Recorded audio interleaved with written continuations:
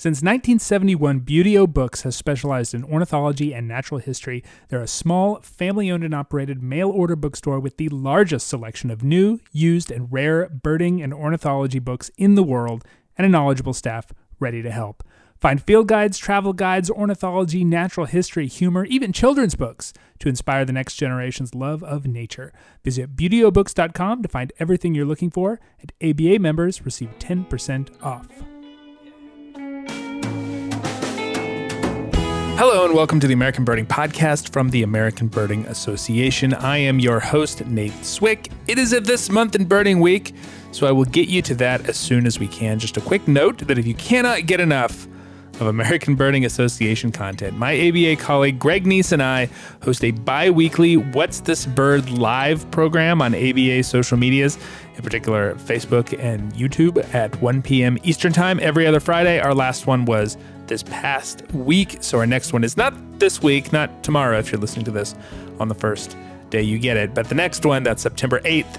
Perhaps you will join us. As an aside, if you're interested in all of the things the ABA is doing, you can sign up for our weekly newsletter, Flight Calls, on our website. Head over to aba.org and scroll to the bottom of any of the pages that have aba.org at the beginning of it, and you can be able to find the Flight Calls sign up. We don't sell your email or any of that stuff. You just get birding content, if you like it, every week.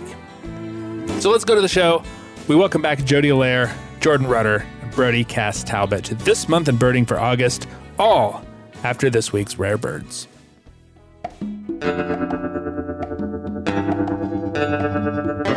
This is your Rare Bird Focus for the end of August 2023.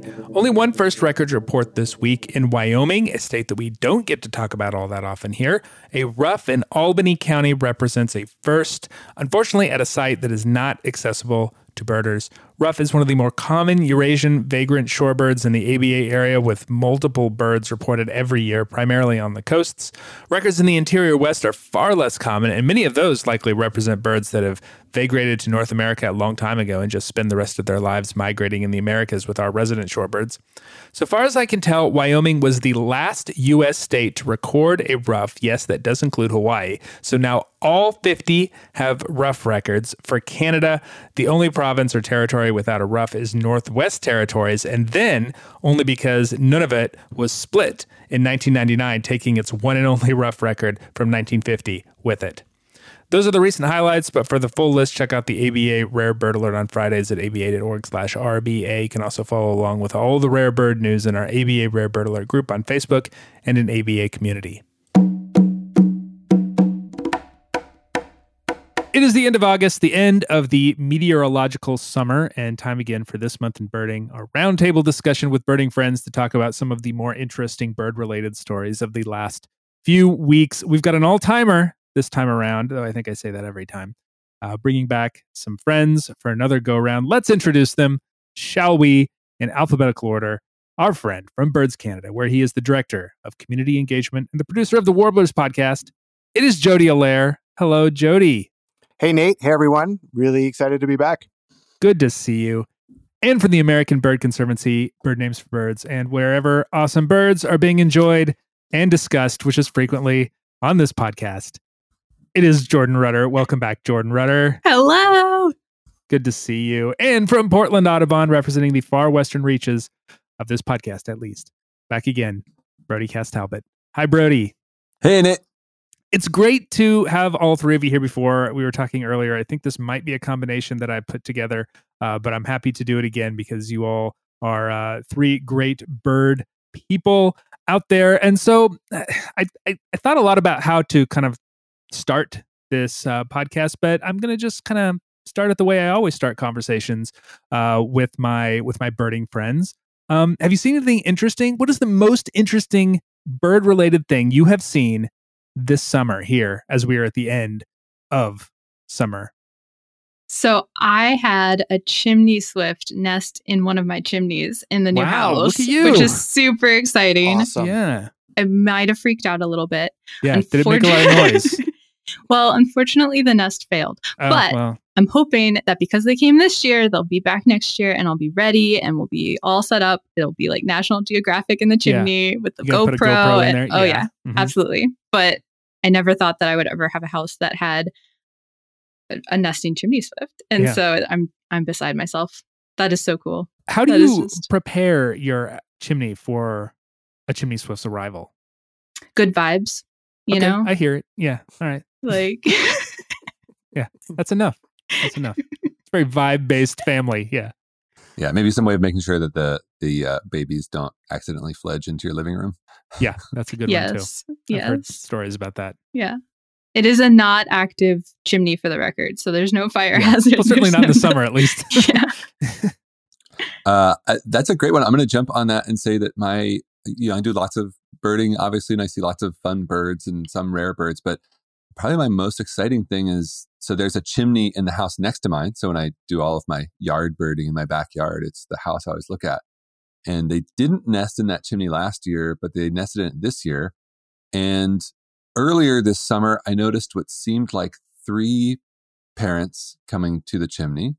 And I have heard that they do occasionally have a little helper swift, which I thought was pretty neat. And then about a week ago, I noticed another, I started hearing begging again. It had been about 2 months, but even just this morning, I heard these Vox's swifts.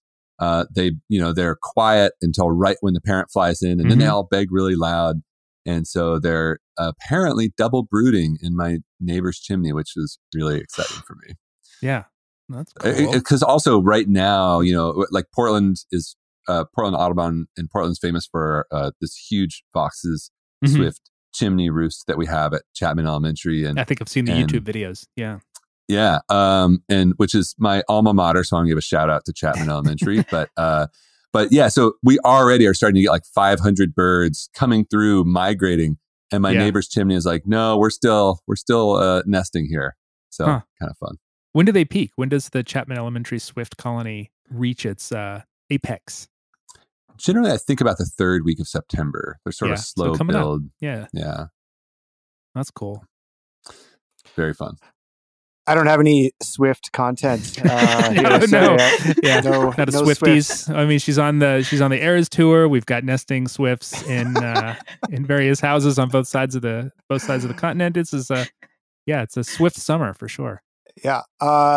So I'll add not Swift content, but I think one of the most interesting things from the past month, anyway, is that we've had this really cool flight of red crossbills. Moving through central Alberta, and it was it's been going on for a bit. It's actually petered out a bit now, but the interesting part of this red crossbill flight moving east is that it's a huge flight of birds from BC, Alberta, south of the border as well, moving east, like all the way through Ontario and Quebec, and they represent a few different types. And so within my own neighborhood, I was getting type 2, which is I get quite regularly, and the type 4, which was a new one for me. And those are the Douglas fir red crossbills. And they have the far western ones, right? Yeah, they're really neat. And they've got a very, and I'm like a lot of folks just still learning crossbill type calls, but type 4 have a really, really cool, distinctive call.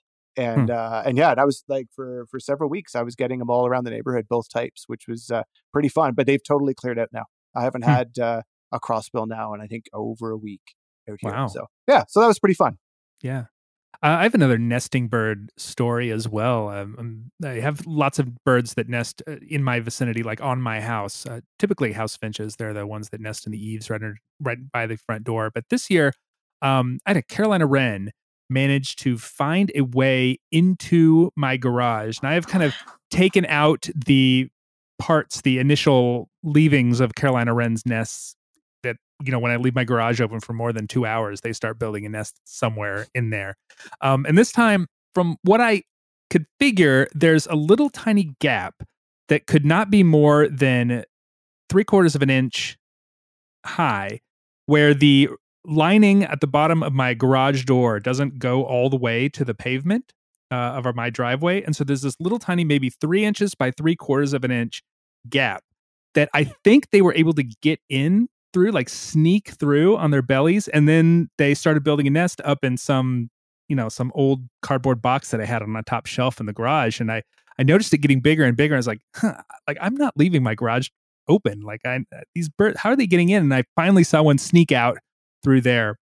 So fast forward, I kind of kept an eye on it. They managed, I guess, to lay eggs, fledge young. My family and I left for a week to go to Missouri to visit my folks. And when we came home, I was like, well, the Wrens are going to love this. We're going to be gone for a week. They'll have the run of the garage. And when we came home, we parked the van in the garage and we were getting out and unloading and all this stuff. And my wife points out that, oh yeah, look, birds have been here.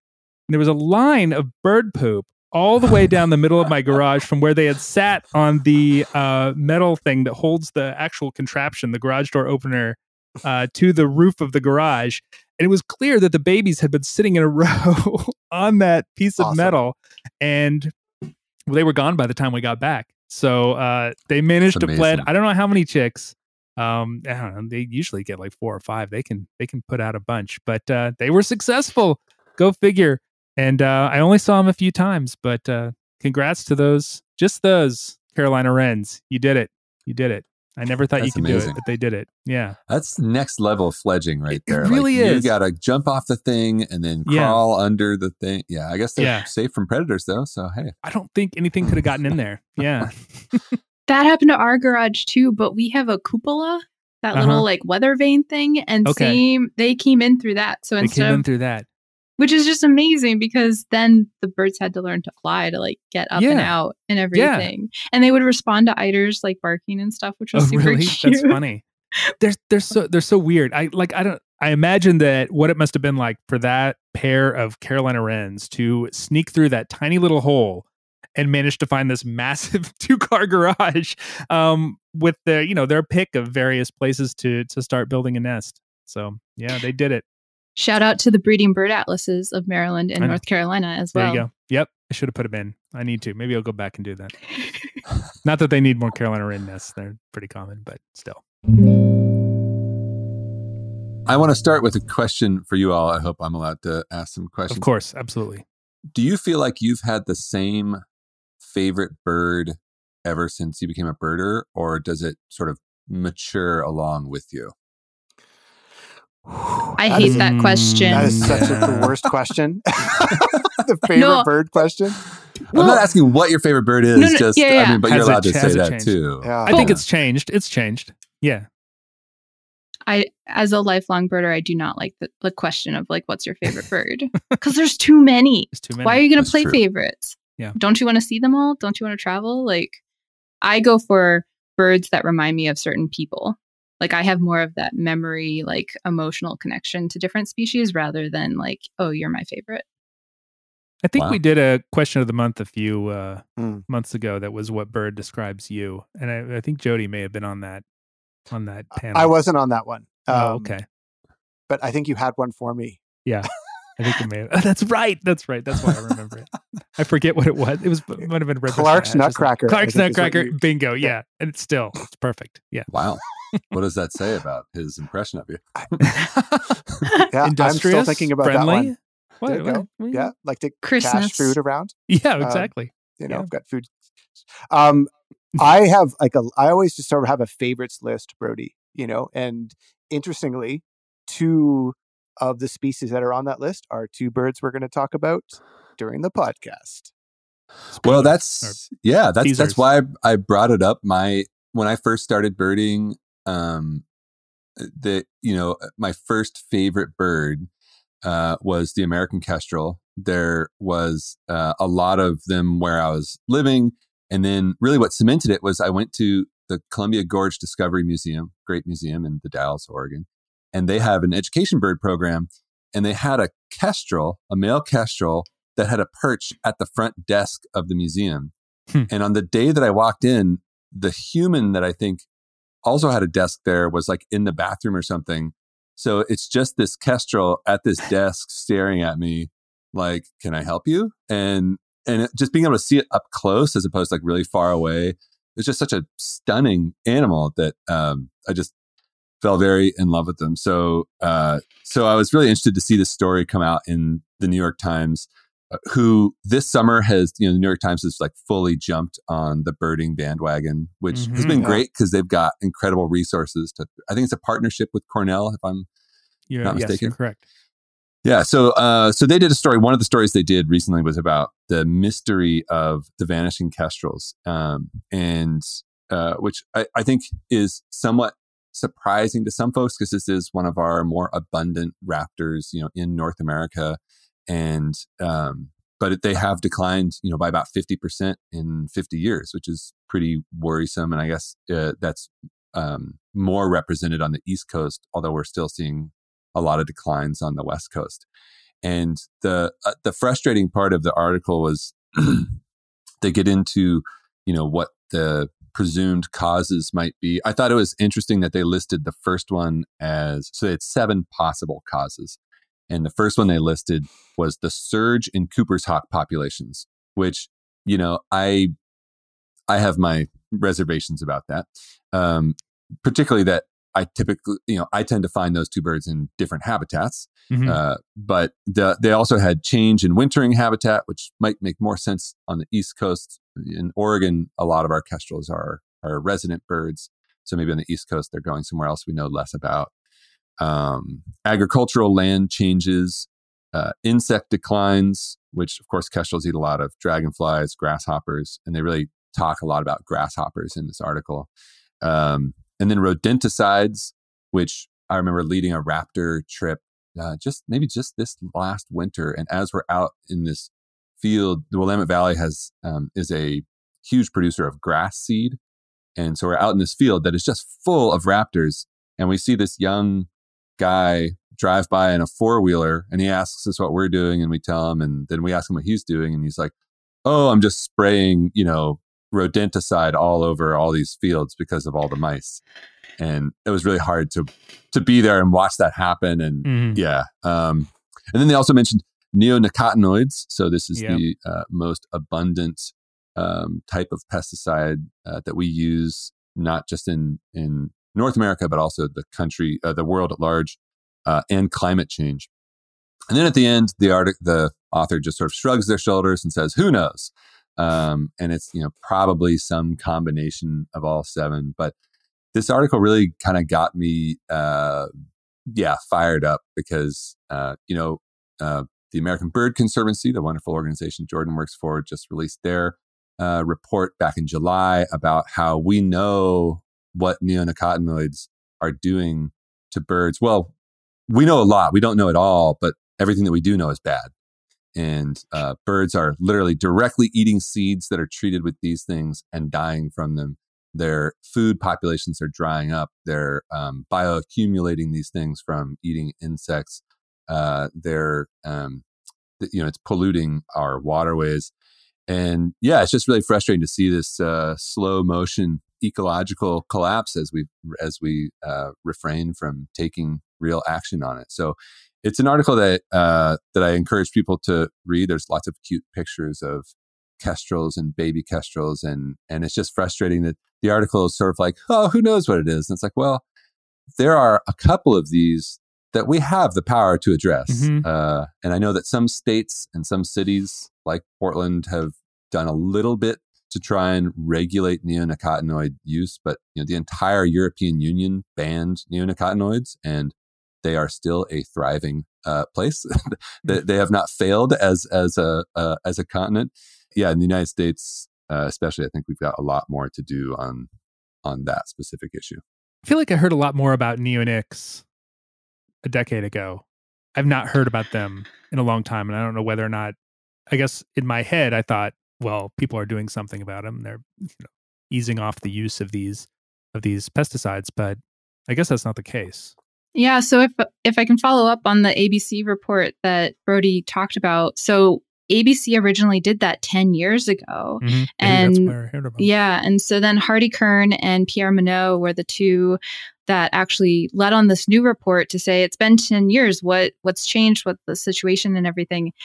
And unfortunately, it's the exact same. It is a new report, but it's the exact same, basically. And so, it's time for the United States and a lot of other countries, but especially the US, to get its act together and really figure out what are our goals? What do we want to do? Are there alternatives? Yes, there are, that we can do instead of relying on neonics, right?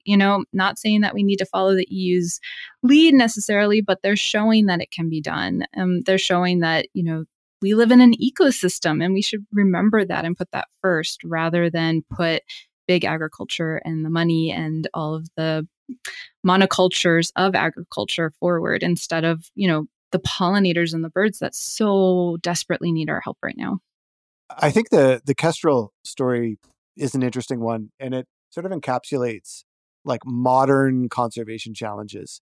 I think now I'll fully say American Kestrel was if not one of my spark birds as a kid. Vivid memory seeing a kestrel on the way to hockey and just being like blown away. Seeing a male kestrel for the first time, you're like, what the? It was It was the ABA's very first bird of the year for that reason. We had a absolutely gorgeous painting of a American kestrel by Louis Zemaitis, and that made the ABA Bird of the Year program that people look forward to so much. I still have the sticker. Mm-hmm. Yeah. That was awesome. That's impressive. Those are not high quality stickers. I keep it in the dark. Yeah, actually, you don't have to. It's on one of my birding paraphernalia. It's so it's just an amazing bird, right? And certainly, if everyone could see an American kestrel up close, I think, if that doesn't turn you into a birder, I don't know. You probably have no soul or something. Yeah, it's crazy, but they're stunning. And I think old school. If we look back at the conservation challenges and successes of the past, it was this like linear relationship of like DDT and bioaccumulation and food webs and bald eagle, peregrine osprey, that type of thing. And now we've got whole groups of birds where there's all sorts of things happening simultaneously that's affecting them. And I think the story, I think is quite honest. What the researchers saying this is like, it's probably a combination of things. And that's true. And, looking at from a Canadian perspective, we've got all these groups of birds that are in serious decline. And two of the biggest declining groups are aerial insectivores, regardless of genus or family, anything that flies around and eats insects in the air are declining across the board in Canada and the United States. And grassland birds. Right. And I always think of American kestrel sitting right in between those two, right? Perfectly. The Venn diagram. It is the overlapping. Absolutely. Point, grassland and grassland edge, right? But grassland and aerial insectivore. And open country. Yeah. Yeah. And I think they're getting hit on all sides with that. And I sort of have my own thoughts, but certainly change in insect abundance, change in land use, and definitely pesticide use are probably the big factors here, with kestrel. And kestrels are different from other raptors in North America in terms of how tied to open areas and insects in fields that they're really tied to those compared to other raptors. So I think, it's a tough one. I actually I'm quite concerned about American kestrels. It is interesting. You look at in the past, the story of DDT and its ban and the subsequent recovery of a lot of those fish-eating birds. You think that something could happen with American kestrel too if you address those issues. It feels like it's very much of a piece with those other raptors, and that the same sort of success story could be in its future if you solve the pressing issue of killing off its prey.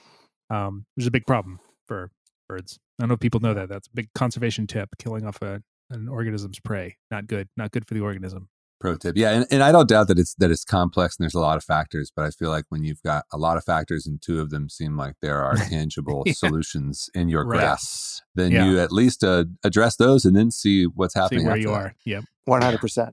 Well, it shows how broken the system is, though, right? Because, to really help kestrels and talk about neonics, we're talking about federal legislation from EPA. We're talking about redoing big ag and how that all happens. I think we've just lost so much of our connection to our environment that this is where we're ending up. And now we have to do everything retroactively. It's the reason farm to table became such a big thing, right? Because you wanted to really have that flow and connection. And now we need to do that again for birds. It's mind-boggling that we're in this situation. It's also mind-boggling that folks don't realize, it sounds silly, but air is habitat too, right? And so talking about climate change, talking about wildfires and smoke, talking about all of these impacts on aerial insectivores at large, the air column is habitat because that's where they live. That's what they need to survive. So we can't, so we can't overlook, again, all of these things aren't in a vacuum. They're all connected. Just to try and I know that a lot of these challenges can seem really daunting, and at a federal level, federal movement is so hard in the United States. But there are also a lot of good examples of regional, local successes in this. So Portland Audubon lobbied with Center for Biological Diversity about a number of years ago, to at least ban the city of Portland from using them. And that was a local success that we had. And right now, Minnesota is working really hard to regulate these things better. So there are these opportunities for victories if interested parties stand up. Absolutely. And we can't forget that, again, because everything's connected, there is certain legislation right now that folks can take action on that are more geared towards either pollinators, not birds, meaning insects, or there's legislation for human health impacts of different neonics or other pesticides. And those things then help birds, right? So we can't think that, again, everything's in a silo. It all is connected. You all have been birding for a very long time. Have you all seen a decline in American kestrels? Yes. Yeah. I guess I have too. I'd never know whether to ascribe it to development in my county. American kestrel is increasingly a difficult bird to find where I live, but my county is increasingly urbanizing.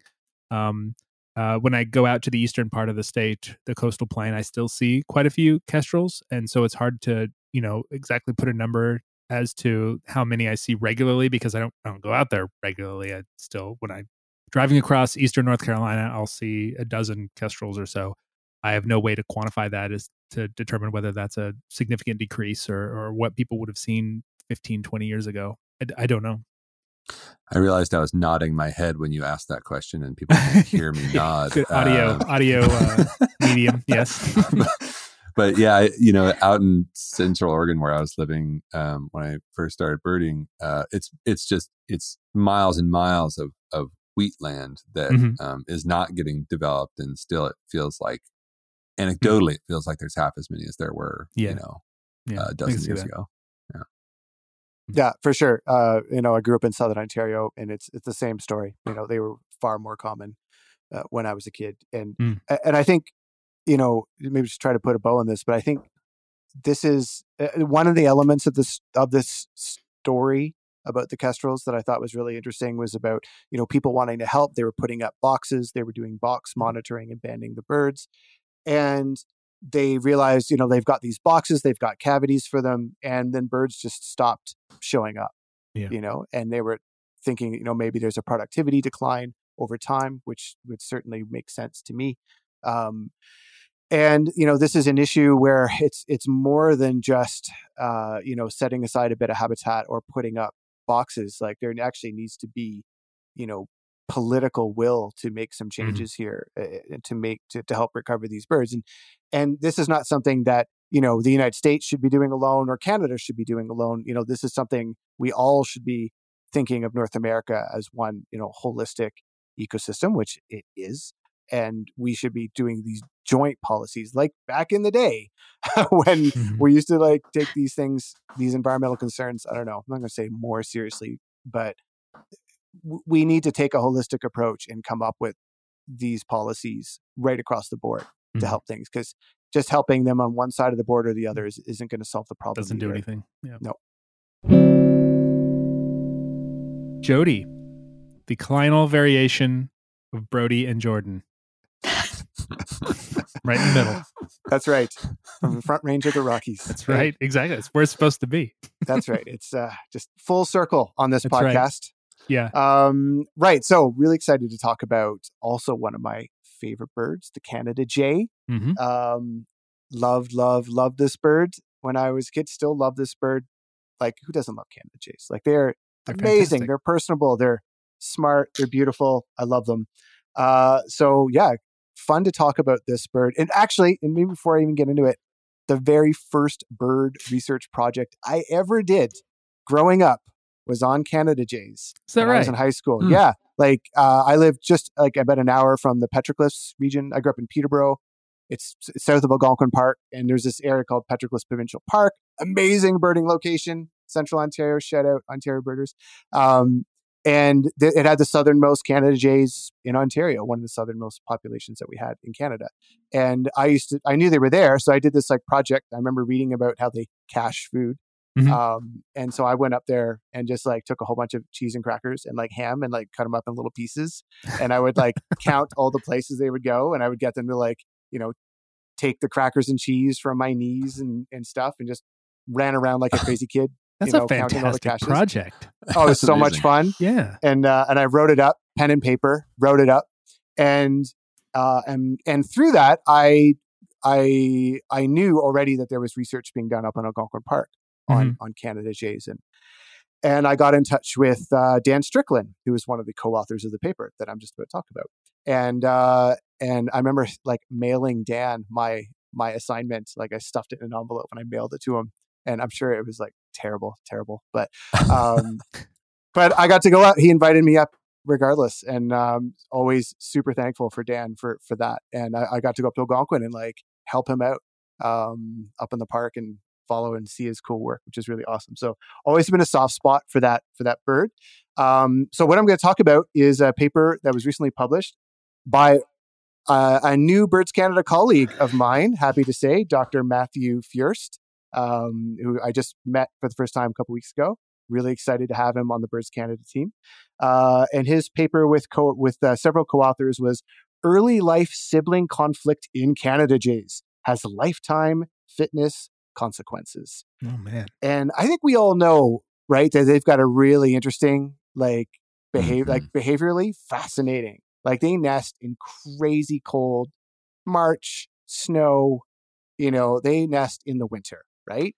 And one of the reasons they do that is so that when they fledge their chicks, they can maximize all their time, spring, summer, fall, in caching enough food to survive the tough, Canadian boreal winters, right? And yes, realize they're in a few spots in the States as well, but sort of the northern boreal weather. And they and people often know that they keep usually a fledgling from the nesting season usually hangs around with the parents throughout the year. So what this study got into was the specific interactions of the siblings, which is really fascinating. And what they looked at was what were the implications of the dominant sibling that ends up driving out the young ones. And so this happens about 6 weeks of age, and the dominant sibling just says, okay, that's it. And all the other siblings are forcibly driven out of the territory. And so that one sibling can have their parents and the stocked fridge and the free Wi-Fi all to himself, right? Yeah. Or herself. Wasn't this the plot of Step Brothers? Yeah. Sorry. It's like this dynamic is very familiar to me. As I have a sibling. I know how this works. Okay, but I'm the one that's going to a family reunion in Ontario, Canada next week with a lot of siblings. Are you gonna fight for dominance among the other siblings, Jordan? If so, maybe not me, but Gabriel. Yeah. But I'm definitely like bracing myself. Yeah. I do not have siblings, so I find all this quite fascinating. There you go. Yes. Yeah. All very, very interesting. And so the thing I like about this study is that it really got into tracking what are the outcomes to the ejected juveniles and the dominant juveniles, right? And this is a question I've had myself. Like, how does this impact them? And so here are the results, right? So the ejected juveniles is about 80% mortality, right? And they've got some fantastic data. That's about 58 years of nesting data in Algonquin Park. And they have tons of radio tracking data as well, looking at these birds. So a really long researched bird here in Algonquin Park, right? Really one of the longest research projects around, in fact, of any bird. But here's some other really interesting things. There's no benefit to the parents. So the dominant juvenile really is like straight up stepbrother style, mooching away, right? Yeah, like straight up, like not really helping out. They don't breed in their first year at all. They just mooch, learn how to survive, right? Watching, learning. And there was this question about indirect fitness, which I thought was really interesting, that, animals, the indirect fitness, like causing your siblings to have 80% mortality is not in the best interest of the species overall, right? So that's a really odd choice. But what they did find with the dominant juveniles is that they had significantly increased rates of reaching adulthood because of the watching and learning, and they have way more offspring over their lifetime than ejected juveniles. So the strategy really pays off for the dominant juvenile, and they can live like 17 years, Canada Jays. So this can I know, right? Just amazing, amazing birds are amazing. There you go. So the determination was they had twice the inclusive fitness, basically, of an ejected juvenile, which is really quite something. And I think one of the reasons this type of research is so important, and again, shout out to the whole crew there and Dr. Ryan Norris as well at the University of Guelph, who's been working in Algonquin doing research with Dan Strickland and others and many, many students. This stuff is actually quite significant because Canada Jays are actually in big trouble. They are a species, they're almost the poster child of the impact of climate change on songbirds, especially these northern songbirds in North America, right? They rely on cold temperatures for food caching. And if you get variable winter temperatures, it means your caches spoil, birds don't survive, productivity goes down. And what we're seeing with Canada Jays is that their southern populations are now retreating northward because of this. And it's entirely plausible that the Algonquin Park population, it may cease to exist in several decades, right? Or even sooner. And to me, I don't know, it's actually rather upsetting. And but they are a species that is not built for this rapidly changing climate. And that's quite scary. So any type of research like this to really dig down into how this bird survives and how the young survive is really important baseline information to know if we're looking at, climate change impacts. So there you go. Great bird. I guess a question I had about this, reading about it, is I was thinking you've got I think they refer to them as the bully siblings. The bully sibling is able to latch on to the parents and presumably stays with the parents through the next breeding season. And then at the end of the breeding season, you have these ejected siblings that are thrust out into the cold world on their own. And obviously they have a benefit to link up with other more experienced jays. So I guess I was wondering, why do the young not, because presumably they're going to be leaving that family unit around the same time as the bully sibling. Do you think that the young just look at the older bully sibling and think, my creepy bully uncle, I would rather just starve to death, than hang out with the bully uncle?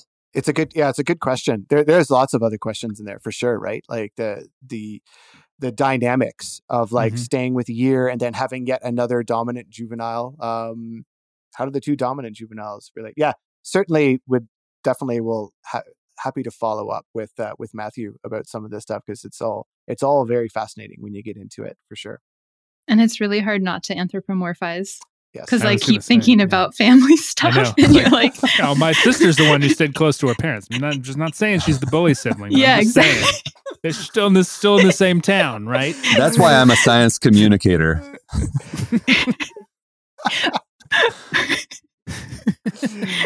Man, goodness gracious. Oh, actual bird question though. In the article, it says that Canada jays are one of the only two bird species of which siblings fight for dominance. Do you all know the other one? Because I was trying to figure it out. Trivia question? I have no idea. I mean, it's a good trivia question. Yeah, it would be. But I don't know the answer because I was trying to figure it out because I know a lot of helper species, right? But I didn't know. I don't know. Maybe a guess is Siberian jay, right? Which would be there's close two cousin, other species, right? Yeah. But yeah. But now we got to find out. If you know, someone out there might know. Please email. I also read the rest of the article waiting for them to say what the other one was. And it was quite disappointing. Okay.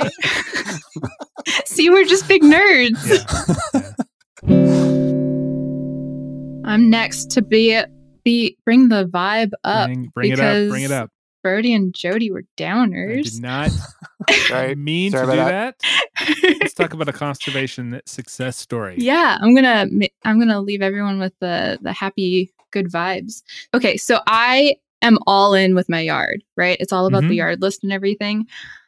I personally don't want to wait 7 to 50 years for a really good yard list, though. I'm here for it. I'm invested, but the birds use all my patience, so I don't have much left. However, Stephen Kress is probably going to win any superlative when it comes to patience, because Stephen Kress has shown that waiting for the birds is worth it, right? So we've all had this experience where we're waiting on birds and we get really frustrated, whether it's with a chase or waiting for your yard or whatever. And Stephen Kress is here to say, it all works out.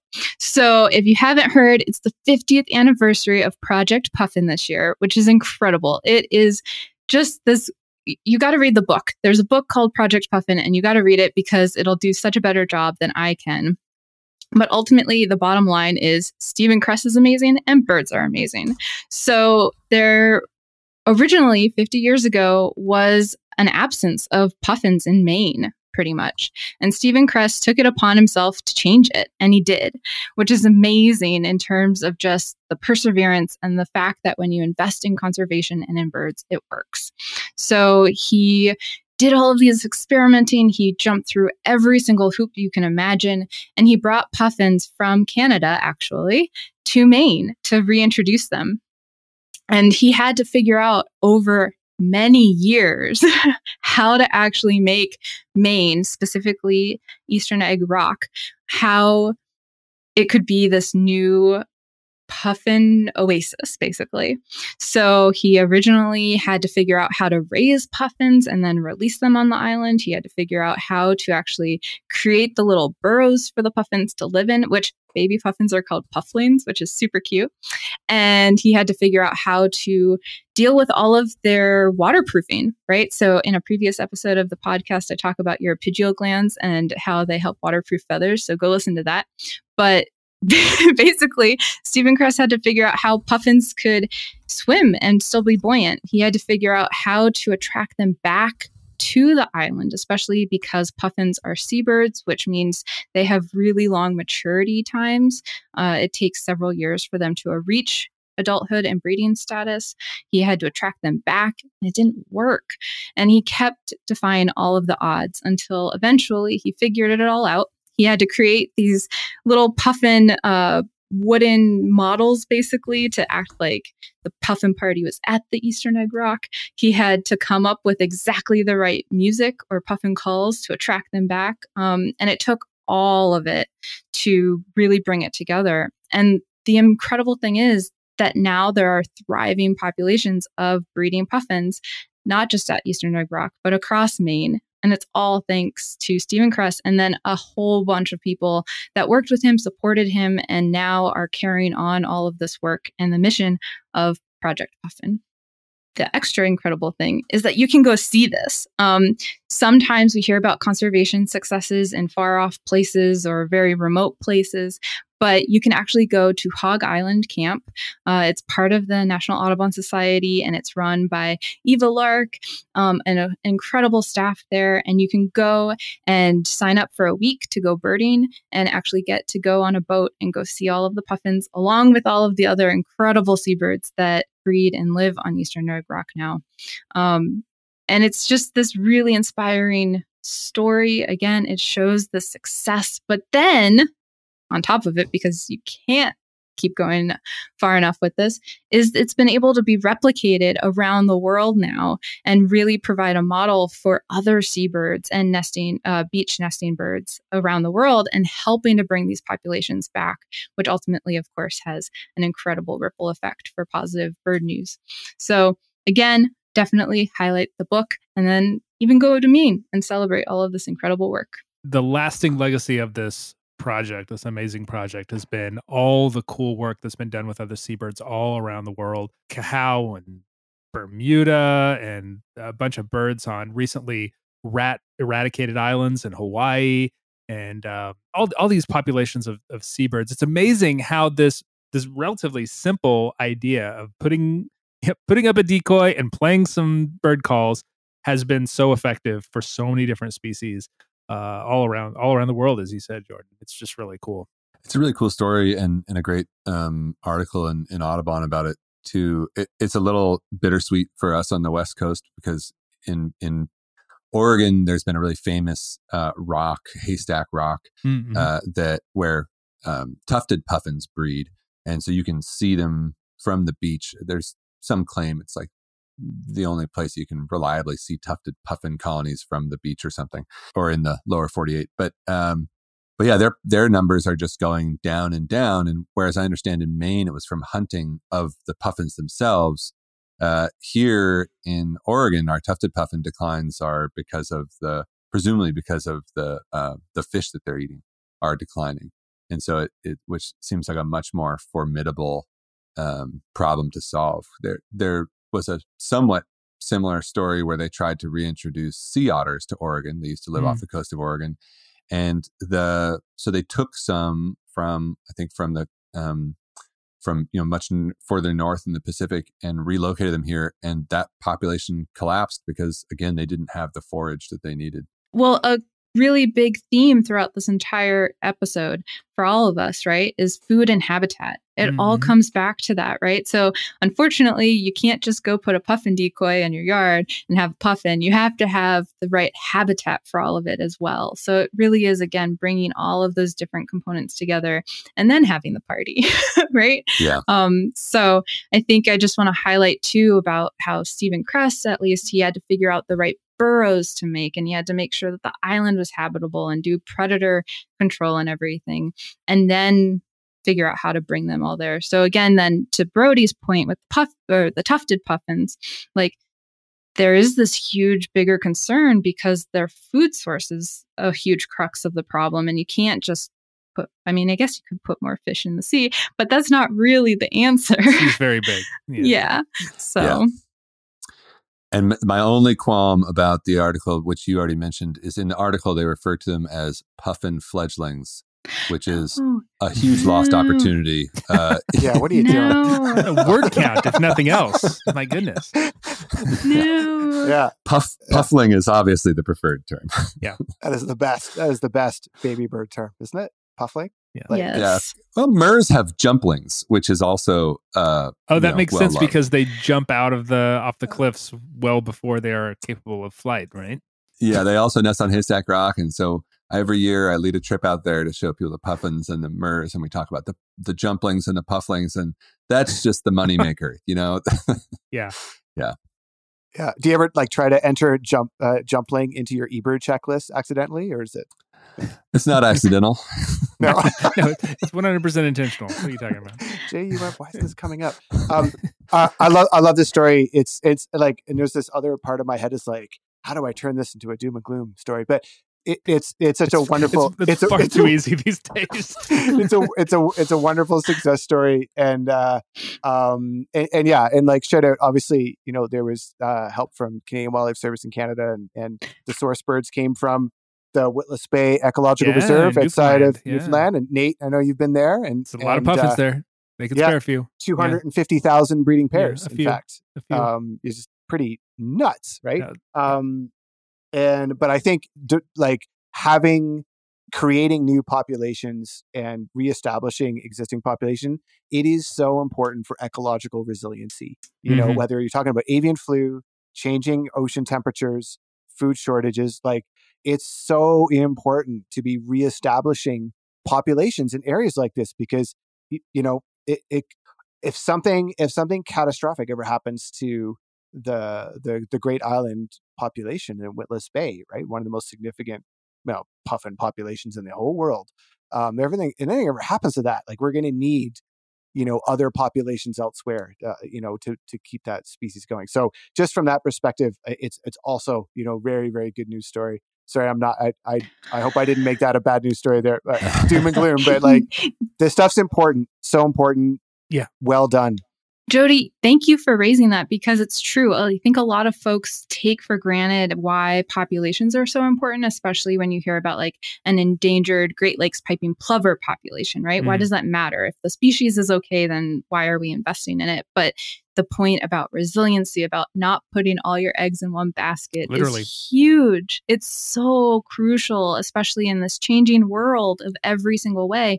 We need to have as much backup, as many safeguards as we can, and having those individual populations, which creates genetic diversity, which creates their own resiliency alone, is so crucially vital. And I should qualify too, when I was talking earlier about, the sea otters, there's a new effort that is largely tribal run to reintroduce sea otters that's learned a lot from the previous experiment back in the 70s. And even with puffins, there's one of the really cool, on the West Coast, one of the things I think is really inspiring is the work being done to create marine reserves to protect large amounts of fish. So there is some cool work that's being done. And obviously we're involved in a lot of that. And hopefully, all of these strategies combined will help in the long run. Yeah, absolutely. Well, you talked about this trial and error thing. There's so much that can be learned from every single one of these efforts, even if they aren't immediately successful. And I think that's one of the big lessons of Project Puffin as well. I mean, it's 50 years. It took decades for them to figure out how to get the burrows right, how to get the chicks to stick, what calls to use to make the birds want to come back. Like all these things are just another iteration down the road of making it work more seamlessly, more effectively, and eventually result in more puffins. It takes a long time to figure that stuff out. It takes a lot of patience. To date myself, does anyone remember back in the 80s those stickers that said "No Puffin" on them? For no smoking. For no smoking. Yeah. I always thought those were so weird. I was like, why no puffin? I love puffin. Yeah. Who doesn't love puffins? Yeah. More puffins. And now that legal weed is in Maine, maybe Bird Collective can reprise that whole logo thing. Yeah, lots of puffins. More puffins, please. Bit of a tangent. Yeah, a little bit. All right, this is a good opportunity as any to move on to our question of the month. One of the biggest cultural phenomenons of the summer has been Barbie. The Barbie movie is everywhere. Everyone is going to see it in various shades of pink, which got me thinking there's a lot of great pink birds out there. And so let's celebrate pink birds that we have seen, that we have not seen, that we want to see. What is your favorite pink bird? It doesn't have to be entirely pink. It can be mostly pink. It can have a little bit of pink. I'm going to, widen the possibilities here as much as I possibly can. Come on, Barbie, let's go party with a pink robin. Oh, pink robin. Pink robin of Australia is my pick. And especially if you go look at the eBird page right now, amazing picture. Such a good one. Oh, is it a pink? I'm going to go look for it. Like the actual species account one, not the homepage. I have to admit, I was quite rude earlier when I asked Jody, does Canada even have pink birds? I apologize. The birds are either white or black or gray. Right. Sorry. Some brown ones. Those are the rules.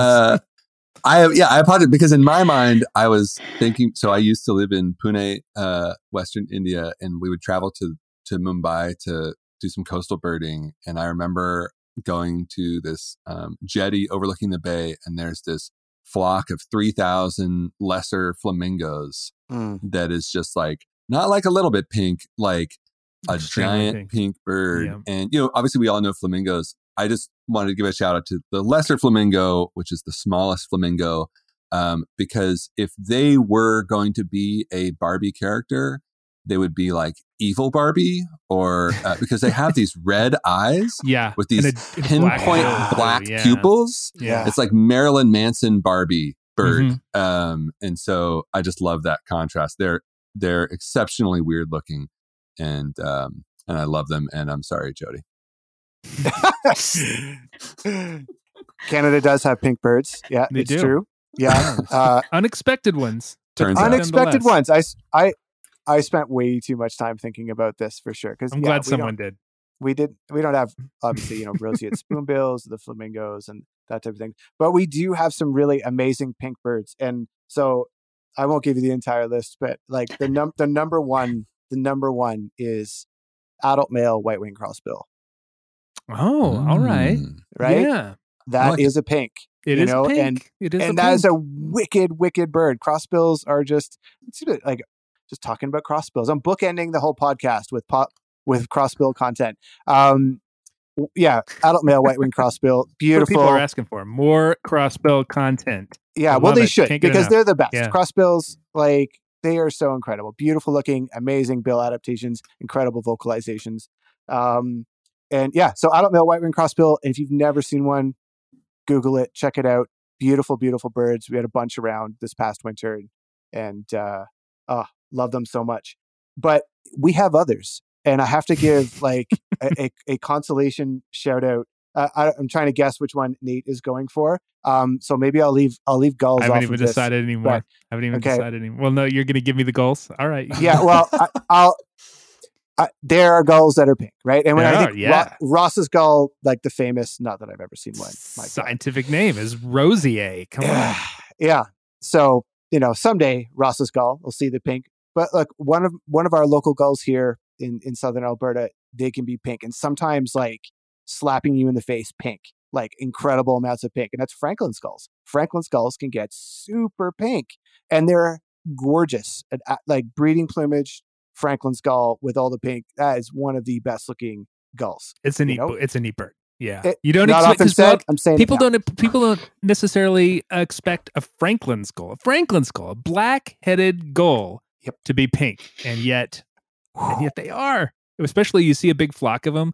I've seen them in Kansas when they're migrating, and you can see big groups of them, and there's this little subtle pink wash kind of right along the water line when they're standing in shallow water. It's just really cool. I'm going to give one last shout out to hoary redpoll. Hoary redpoll. Redpoll. Yeah, redpolls have pink, and hoary redpolls have if you're lucky enough to be up north and you get to see a really nice one with lots of pink on the chest. They never have as much pink as a common redpoll, but it is absolutely gorgeous, and it's a perfect pale shade of pink. Hoary redpoll. Anyway, that's my consolation. Lobby the NACC to not steal one of our pink birds. Yeah, that's right. They should, instead of common redpoll, they should just make them all hoary redpoll. Hoary redpoll is the better name, better description. Common redpoll, come on. It's boring. Yeah. Fewer common birds, more hoary birds. Nothing common about those awesome little finches. Yeah. They are spectacular. Anyway, there you go. That's enough of the list. Wait, I have a question for Jody. Yeah. Is your job boreal? Is my job boreal? Don't say my joke. Did my joke totally fall flat? Damn it, from Barbie. The whole line is Ken's job. His job is his beach. Yeah. I've not actually seen the movie yet. So I was going to wait till it comes on streaming. So. I did say liked it, and I still didn't get the joke. The whole thing is Ken is beach. So I'm saying Jody is boreal. Jody is boreal. Yeah. Apparently. Yeah, there you go. Someone has to do that. Yeah. Someone has to be. Someone needs to be. Someone needs to be. Yeah, always. Yeah, that's right. Lots of great pink birds that came through my mind. Brody, you mentioned India. Did you see Rosie Starling in India? I did, yeah. In they're the classic murmurations, of thousands. They're stunning. I also saw them at dusk mostly. So that's a good one. Dark. You don't expect a starling to be pink, and yet there it is. I went to eBird and I looked up in the Explore species, and I just typed in pink to get some ideas of some pink birds. There's a lot of them, and some of them are not super pink. Like pink pigeon is really more of a tan almost, but I guess there's a line there between pink and tan. Pink cockatoo, also known as Major Mitchell's cockatoo, in a lot of places. eBird calls it pink cockatoo. Very pink. Jody, you left me the gull. I guess I could say both Ivory and Ross's gull show a little pink sometimes, depending on the time of year. But I'm gonna go with I was gonna do pink robin, but Jordan, you took that one from me. But it's a lovely little bird, little Australian bird that is actually super, super pink, which is cool. The pinkest bird I've ever seen in real life, I guess regularly, is roseate spoonbill. Like a roseate spoonbill, pink all over, very kind of attractive, lots of shades of pink. But I will say, have any of you looked closely at the head of a roseate spoonbill? Yeah, it is intense, grotesque. I think is the word. It's vulture-like. It is, vulturine. It is the weirdest, grossest looking bird, especially if it's just its head with its weird spoon bill, spatulate bill. That is it makes me uncomfortable to spend any too long looking at it. And I hope anyone who thinks that at a distance, roseate spoonbill, amazing, beautiful bird, but close up, they are just weird looking. But I guess the pink can go both ways. Leave the optics at home for that one. That's right. Yeah. I love I love the weirdness of roseate spoonbills. I love that they've got these beautiful feathers and then the face of a vulture. Is so goofy. A face only a vulture could love. Truly. I don't know. Like it was, I love that combination. I just have to say. I think the roseate spoonbills are weird Barbie. Oh, definitely. All right. Weird Barbie. They are. Yeah. And I took a photo of one, like a headshot of one with any pink in it. And like their nostrils are like way down their bill, what makes their face look like someone made it out of, wax and it melted and it like in Beetlejuice forward a little bit. It's like Beetlejuice and Barbie. That's your roseate spoonbill right there. Perfect. Say it 3 times and it'll show up in your backyard.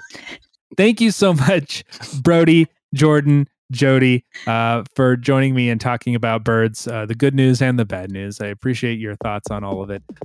I'll have links to all the things that we've talked about so you can read them yourself, and also links to where you can find these great people on social media. It's getting more and more difficult to find people on social media these days because we're all scattered all over the places. But thank you, all 3 of you, and I hope you have a great fall, and we'll see you next time.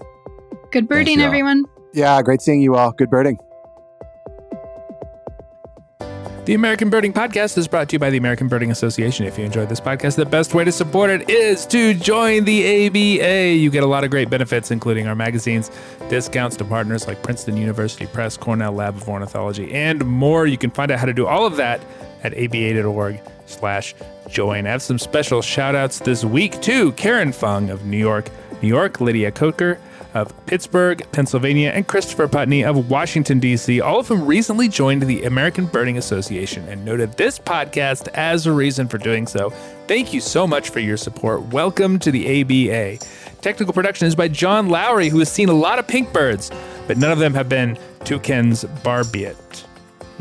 Social media is by Maggie Fitzgibbon with help from Greg Neese, who were so sure Hot Limpkin Summer was a Barbie marketing strategy and were confused when all the men in the movie were walking normally.